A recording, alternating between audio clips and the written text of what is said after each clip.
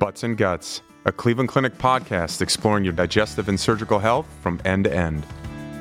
So welcome back to another episode of Butts and Guts. I'm your host, Scott Steele, the chairman of colorectal surgery here at the Cleveland Clinic in beautiful Cleveland, Ohio. And it's always great to have repeat guests on Butts and Guts. And very excited to have Dr. Prabhleen Chahal, who is the program director of the Advanced Endoscopy Fellowship here at Cleveland Clinic. Prabhleen, welcome back to Butts and Guts. Thank you so much, Scott. Thanks for having me. So unlike last time, we're going to talk a little bit about pancreatitis. And now a lot of people out there may have heard this term, but we're going to start really big this time. So what's the pancreas? Pancreas is what I would call as a digestive organ. It helps with digestion of mainly fat that you take in your diet and carbohydrate to some extent. The second important function it serves is it helps with maintaining your sugar level. So it secretes certain hormones. So it's a very important organ, and it lies right behind your stomach and in front of your spine. Yeah, it's one of those organs that's just kind of tucked in there way in the back, and it seems to do wonderful things, and we don't really give it enough credit. So we're going to focus today a little bit about pancreatitis. What is pancreatitis? So I think generally, rule of thumb, I tell all my patients, whenever you hear a term that ends with itis, that always means inflammation. So pancreatitis terms mean inflammation of pancreas gland. And the two most common causes of pancreatitis are alcohol, excessive alcohol consumption, and the second most common is gallstones. And when the pancreas gets inflamed, the most common presentation is sudden onset of a pain in your abdomen. Most of the times it starts right under your breastbone. It then becomes generalized all over your belly. Oftentimes patients tell us it goes through towards their back, radiating towards the spine, often associated with nausea and vomiting. And with a mild attack of pancreatitis, it's a relentless pain that can last for weeks to a couple weeks. I have patients out there that may say, listen, I don't have a gallbladder anymore and I don't drink. Can you still get pancreatitis if those two things aren't the cause? Absolutely. So gallstone and alcohol, they account for about 70% of our pancreas patients. But the rest of the patients, they can have pancreatitis from very high triglyceride levels. By very high, I mean more than 1,000, in 1,000 range. And then sometimes patients get pancreatitis from a procedure called ERCP, what we call as post-ERCP pancreatitis. A certain kind of a pancreatitis, which is we increasingly recognize in the United States, is called autoimmune pancreatitis. Oftentimes we see that in patients with inflammatory bowel disease, Crohn's disease, what we call as type 2 autoimmune pancreatitis, kids with bicycle trauma or trauma to the belly, certain metabolic causes like high calcium levels, problems with the thyroid, etc., can lead to pancreatitis. And then in certain tropical countries, scorpion stings, etc., those are one of the rare ones which I haven't seen in my life yet. Yeah, something we don't really have to worry about here in beautiful Cleveland, Ohio. Yet another reason why Cleveland is such a fantastic place to live. So let's focus on those first two causes that you mentioned there. So what is it about the alcohol or the gallstones that can cause pancreatitis? On the converse side, we may have patients that say, I drink a little, or I've been told I have gallstones. Am I going to get pancreatitis? I think the answer to that would involve a lot of physiology, but I would try to be a little bit brief and broad. I think a little bit of alcohol consumption, is there a safe amount of alcohol to consume as far as your pancreas is concerned? Answer to that is perhaps yes. Usually anywhere from 4 to 7 drinks per day is associated with alcohol-related pancreas damage, or what we can translate into 50 to 80 grams of alcohol per day. If somebody were to continue drinking on a daily basis, maybe even a 1 to 2 drink per day, and cumulative effect over 5 to 10 years can lead to what we call as a chronic pancreatitis, which is chronic scarring of the pancreas, and that's irreversible damage. And similarly for gallstones, when they trickle down through the bile duct, the opening of the liver, what we call as the bile duct, is in the small intestine in an area called as ampulla. Right next to is the opening of the pancreas gland. So the proposed mechanism is when the gallstones trickle down, they block the opening of the bile duct, leading to obstruction in the pancreas. And as a result, it sets off an inflammatory cascade, which leads to certain release of enzymes, which damage the pancreas and lead to pancreatitis. So you mentioned briefly some of the symptoms of pancreatitis. You talked about abdominal pain underneath the breastbone thing. Are there any other symptoms that a patient maybe even more subtle symptoms that can be pancreatitis, or is all belly pain that's underneath the breastbone, is that pancreatitis? Excellent question. So most of the pancreatitis that we see in context with alcohol and gallstones, what we call as acute pancreatitis, that's the classic presentation. Pain, nausea, vomiting, relentless pain, doesn't let up. It's not something that lasts for hours and then it goes away. That's not pancreatitis. However, if we talk about certain other conditions that can lead to pancreatitis, for example, autoimmune pancreatitis, the most common presentation for autoimmune pancreatitis would be somebody who presents with just failure to thrive, fatigue, weight loss. They may become jaundice. It's painless jaundice. To some young individual with underlying inflammatory bowel disease, they may have just localized pain, which is on and off. So the presentation can be varied. Is pancreatitis pancreatic cancer? So the answer to that is no. It's inflammation of the pancreas gland. But one point I would like to make is if somebody has chronic pancreatitis, which I said is a chronic permanent inflammation of the pancreas, there is a certain increase in the risk of pancreatic cancer development down the road. And it depends upon the severity of chronic pancreatitis, whether a person is a smoker or if they are still drinking and other underlying risk factors. The risk can be as high as 20-fold compared to a regular population. So how is pancreatitis diagnosed? Acute pancreatitis, the definition involves having two of the following three criteria. Out of these three, if a person has a classic abdominal pain, as we discussed recently. Second, if the blood tests called amylase and lipase, they are high, at least 3 times upper limit of normal. And third, if any sort of imaging, either CT scan, MRI, or ultrasound, they show inflamed, swollen pancreas. You need to have 2 of these 3 to make a diagnosis of pancreatitis. When you talk about pancreatitis, what you mentioned a little bit about the diagnostic tests, what are they exactly that diagnoses pancreatitis? So apart from the clinical diagnosis, symptom presentation, the most important diagnostic test that we do is the blood test and then imaging. Out of the options for imaging available, CT scan or MRI are preferred because they give a better visualization of pancreas, which is nicely tucked behind stomach, bowel, etc. So out of CT and MRI probably gives us a little bit more detailed information, not to mention there's no contrast, injury, or radiation exposure. MRI gives us a little more information about the pancreatic duct, which is the plumbing tube that drains the pancreatic juices and secretions into the small intestine. So given an option, if no contraindication, we prefer MRI for a variety of reasons. So let's first talk a little bit about how pancreatitis is kind of managed or treated. Most pancreatitis, does it need an operation? Does it need an intervention? Give me just the broad overview of the treatment. So fortunately, even though pancreatitis is the number one diagnosis for all the gastrointestinal related problems that people get admitted to, but majority of the pancreatitis are mild. By mild, we mean, yes, the patient get inflamed pancreas, but there's no permanent damage to pancreas. So we divide pancreatitis into 2 categories. The medical terminology for that is interstitial pancreatitis, where the pancreas tissue or the meat of the pancreas, if you will, it's all intact and viable and is alive. It's just a little bit swollen and inflamed. The second category is necrotizing pancreatitis, where the damage was so severe that part of the pancreas gets destroyed and the destruction is permanent. Now, it depends upon the severity of pancreatitis a person had. That determines what are the possible complications, the hospitalization, need for intervention. It depends upon the severity of the underlying attack. Majority of mild attack patients, they are in the hospital from 3 to 5 days. They start eating and get discharged. But if you have necrotizing pancreatitis, where is the destruction of pancreas, it can lead to complications, which usually include fluid buildup, what we call as acute necrotizing fluid, or a walled-off pancreatic necrosis.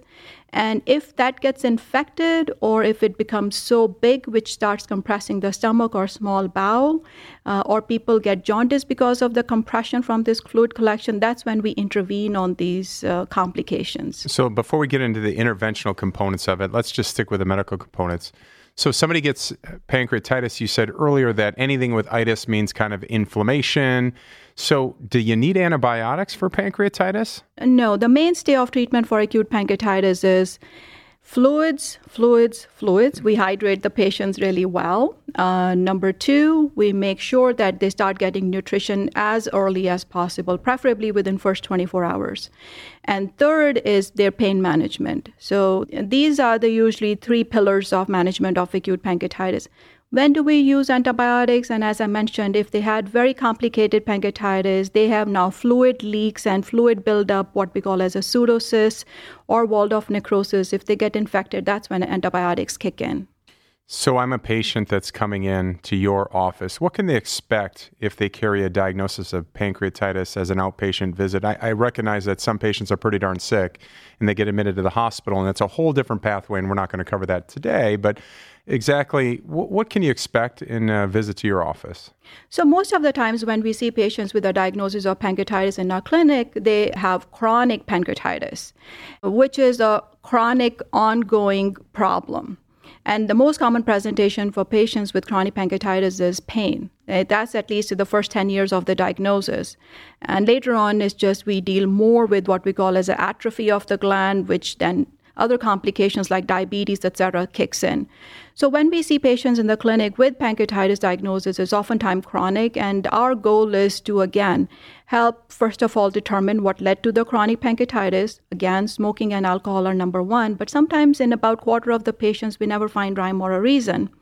Another goal for me as an pancreatologist and endoscopy is to make sure there's no problem with the plumbing system. Sometimes people can have stones blocking the pancreatic duct. And in that case, we try to come up with some options, either endoscopic or surgical options for removal of stones. And third would be making sure that they are absorbing their nutrients well. We check them for fat-soluble vitamin levels, because if pancreas is not functioning properly, they may not absorb fat-soluble vitamins. So we check for fat-soluble vitamins, make sure they're getting appropriate nutrition, and then refer them for pain management if that's the main concern. Okay, so let's dive a little bit into some of the interventions now. You mentioned a couple of different things out there: the infected necrotic pancreas, the kind of the chronic pancreatitis with a problem with the plumbing, the ducts. And we'll exclude those patients that get better from gallstone pancreatitis who ultimately need to get their gallbladder out, and we won't worry about them right now. But what are some of the interventions that you need to go, including those patients that develop that pseudocyst that you spoke of earlier? I think I can safely say that nowadays in centers where expertise available, if we need to intervene upon fluid collections called pseudocyst or walled-off necrosis, endoscopy is superior. Multiple randomized studies have demonstrated that. So what is a pseudocyst? Pseudocyst is just a sterile collection of inflammatory fluid with what we call as an inflammatory wall around it. And if it becomes really big and starts compressing the stomach or small bowel, if people have nausea, vomiting because of that, or if it really gets infected, that's when we drain. And the drainage often involves a test called endoscopic ultrasound. It's usually done as an outpatient. If patient is on at home, we bring them in the endoscopy unit. They are under anesthesia, and we go down with a flexible camera tube, which is a tiny ultrasound probe attached. The ultrasound allows us to look outside the stomach, beyond the stomach, and on the ultrasound, we access the pseudocyst and deploy certain type of stents, which are dumbbell shape. One end of the stent is in the cyst, another end of the stent comes into the stomach or into the small intestine, thereby creating a fistula communication where they drain out. Similarly, this approach is utilized for an infected necrosis as well. The management for infected necrosis is much more involved and carries higher risk, because if it's a significant necrosis, by that I mean if more than 1/3 of the pancreas is destroyed, that leads to a heavy, solid, dead debris that we have to go in through these stents into what we call as a retroperitoneum and debris out with the endoscope. So those patients oftentimes need 2 or 3 endoscopy sessions, with each can be an hour long. And usually the recuperation process for those patients can be a few months.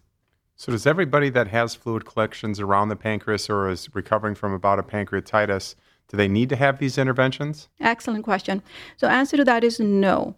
Majority of the pseudocysts, fortunately, they resolve on their own. By that, I mean 60 to 70% of them, they resolve on their own. They may form a fluid collection in an acute phase, but when we follow these patients over time, maybe 2 to 3 months down the road, the fluid collection gets reabsorbed or resolved. It's a very small portion of these patients that we have to intervene on. And then maybe a more controversial point out there. When you have patients that do have these fluid collections, do they need a biopsy? Do we have to be able to sample that fluid to see they're infected, or do we avoid biopsying them for fear of seeding that fluid collection and making it infected? So I think this is something that we used to do in past, what we call as the CT-guided aspiration of the fluid to see patient has infection or not. But then the research has shown 1/3 of them can be false negative. By that I mean even if they're infected, the fluid collection may not grow or show anything. So we usually rely on multiple symptoms and signs. If the patient has fever, they have elevated what we call as a white cell count, which tells us there's something like infection going on in the body. We have ruled out other causes like their urine is clean, they don't have pneumonia, their IV line site is all clear. So we check for everything else, and if they have had these fluid collections for a while and now their course has deteriorated with all these new developments, then this points towards being infection in those collections. So it sounds like the interventional way is the way to go. It's a little bit easier on the patients, and if they fail, then they can go on to more traditional surgical procedures. But how successful are the interventional procedures for these different types of presentations? I'm glad you asked that question. So we just published, our study got accepted. We looked at our own data at Cleveland Clinic. I and my colleagues, we specialize in these procedures. And our hands, and this is what happens in other high volume centers as well, we are successful about 87 to 88% of the time in successfully managing these fluid collection, including necrotizing pancreatitis. There are some patients where may need surgical intervention or what we call as a percutaneous drain, especially the ones where the fluid is now going down or seeping down towards the pelvis. That's an area that is not easily reachable through the stomach or from the small bowel. And those patients, they get drains placed from the outside by interventional radiology. And those drains allow aggressive lavage of that fluid and aspiration and helps with the resolution of fluid. And then there are some patients who do undergo surgery, but the shift has been more towards what we call as a minimally invasive route. Hardly ever do we see patients getting a big open surgical scar, what we call as a laparotomy. Most of the times they go what we call as a VARD, video-assisted retroperitoneal debridement, where they go through a tiny incision made on the back and they go about and debride the dead tissue out. But more and more it's less invasive or minimally invasive route. Well, that sounds like fantastic stuff, and I appreciate you leading the charge here. So, like most disease process, it'd be better if they didn't get it in the first place. So can pancreatitis be prevented? Yes, to some extent. As we mentioned, alcohol is one of the top leading causes. So, and we talked about how 4 to 7 drinks per day can lead to an attack. So I would suggest minimizing or eliminating that. If somebody has gallstones and if they are having symptoms from gallstone, pain or abnormal blood tests, what we call as a liver LFTs, I would suggest getting the gallbladder out. Anybody with gallstone, if they're not causing any problem, I'm not recommending gallbladder surgery for them, but if they're causing any trouble. But then again, there are certain situations where we don't have control, or what we call as a non-modifiable risk factors. For example, somebody with genetic mutation. So if you have a genetic mutations, there are certain mutations that we check for that puts you at a risk for pancreatitis, and unfortunately, nothing much can be done. So there are very few things that are in our control that we can use and modify. Lead healthy diet, watch alcohol, red meat, smoking. Those are the things that we ask patients to avoid. Anything on the future horizon for either the diagnosis or the management of pancreatitis that we haven't covered already? No, I think we have the management, it has evolved. I think within past 2 to 5 years, we have gone from surgical route to more endoscopic route, and we'll continue to see progression along that realm. And as far as the complications from chronic pancreatitis go, I think we are making some strides. For example, endoscopic management of stones. Surgery has been proven to be superior in somebody with stones in the pancreas. But again, with the newer tools and techniques being made available to us, I'm hoping we'll see advances being made in that direction as well. Well, that's fantastic stuff. And as you know from being a prior guest, we like to end up with all of our guests with some quick hitters. So number one, give me one of your least favorite foods, something that you're just like, I'm not going to eat that. Scott, I'm not a picky eater. I'm vegetarian. So anything that's not vegetarian is off my plate. What was the first car that you ever had? I grew up in India. It was a Fiat. And what was the best place that you said you've gone? There may be a lot of them, but what is one that jumps to mind that you've traveled to? Banff. Oh, it's a nice area. And what's your favorite place to go in Cleveland? If you just want to go out for a night, what would you suggest? I love going on hikes. So my husband and my kids, we go for all the metro parks around the Cleveland area. We've been to each and every one of them. One of the joys of living in Cleveland. So for more information about pancreatitis, please visit clevelandclinic.org/pancreas. That's PANCREAS. Again, clevelandclinic.org/pancreas. And to schedule an appointment with a Cleveland Clinic specialist, call 216-444-7000. That's 216-444-7000. Dr. Chahal, thanks so much for joining us again on Butts and Guts. Thank you so much, Dr. Steele. My pleasure. That wraps things up here at Cleveland Clinic. Until next time, thanks for listening to Butts and Guts.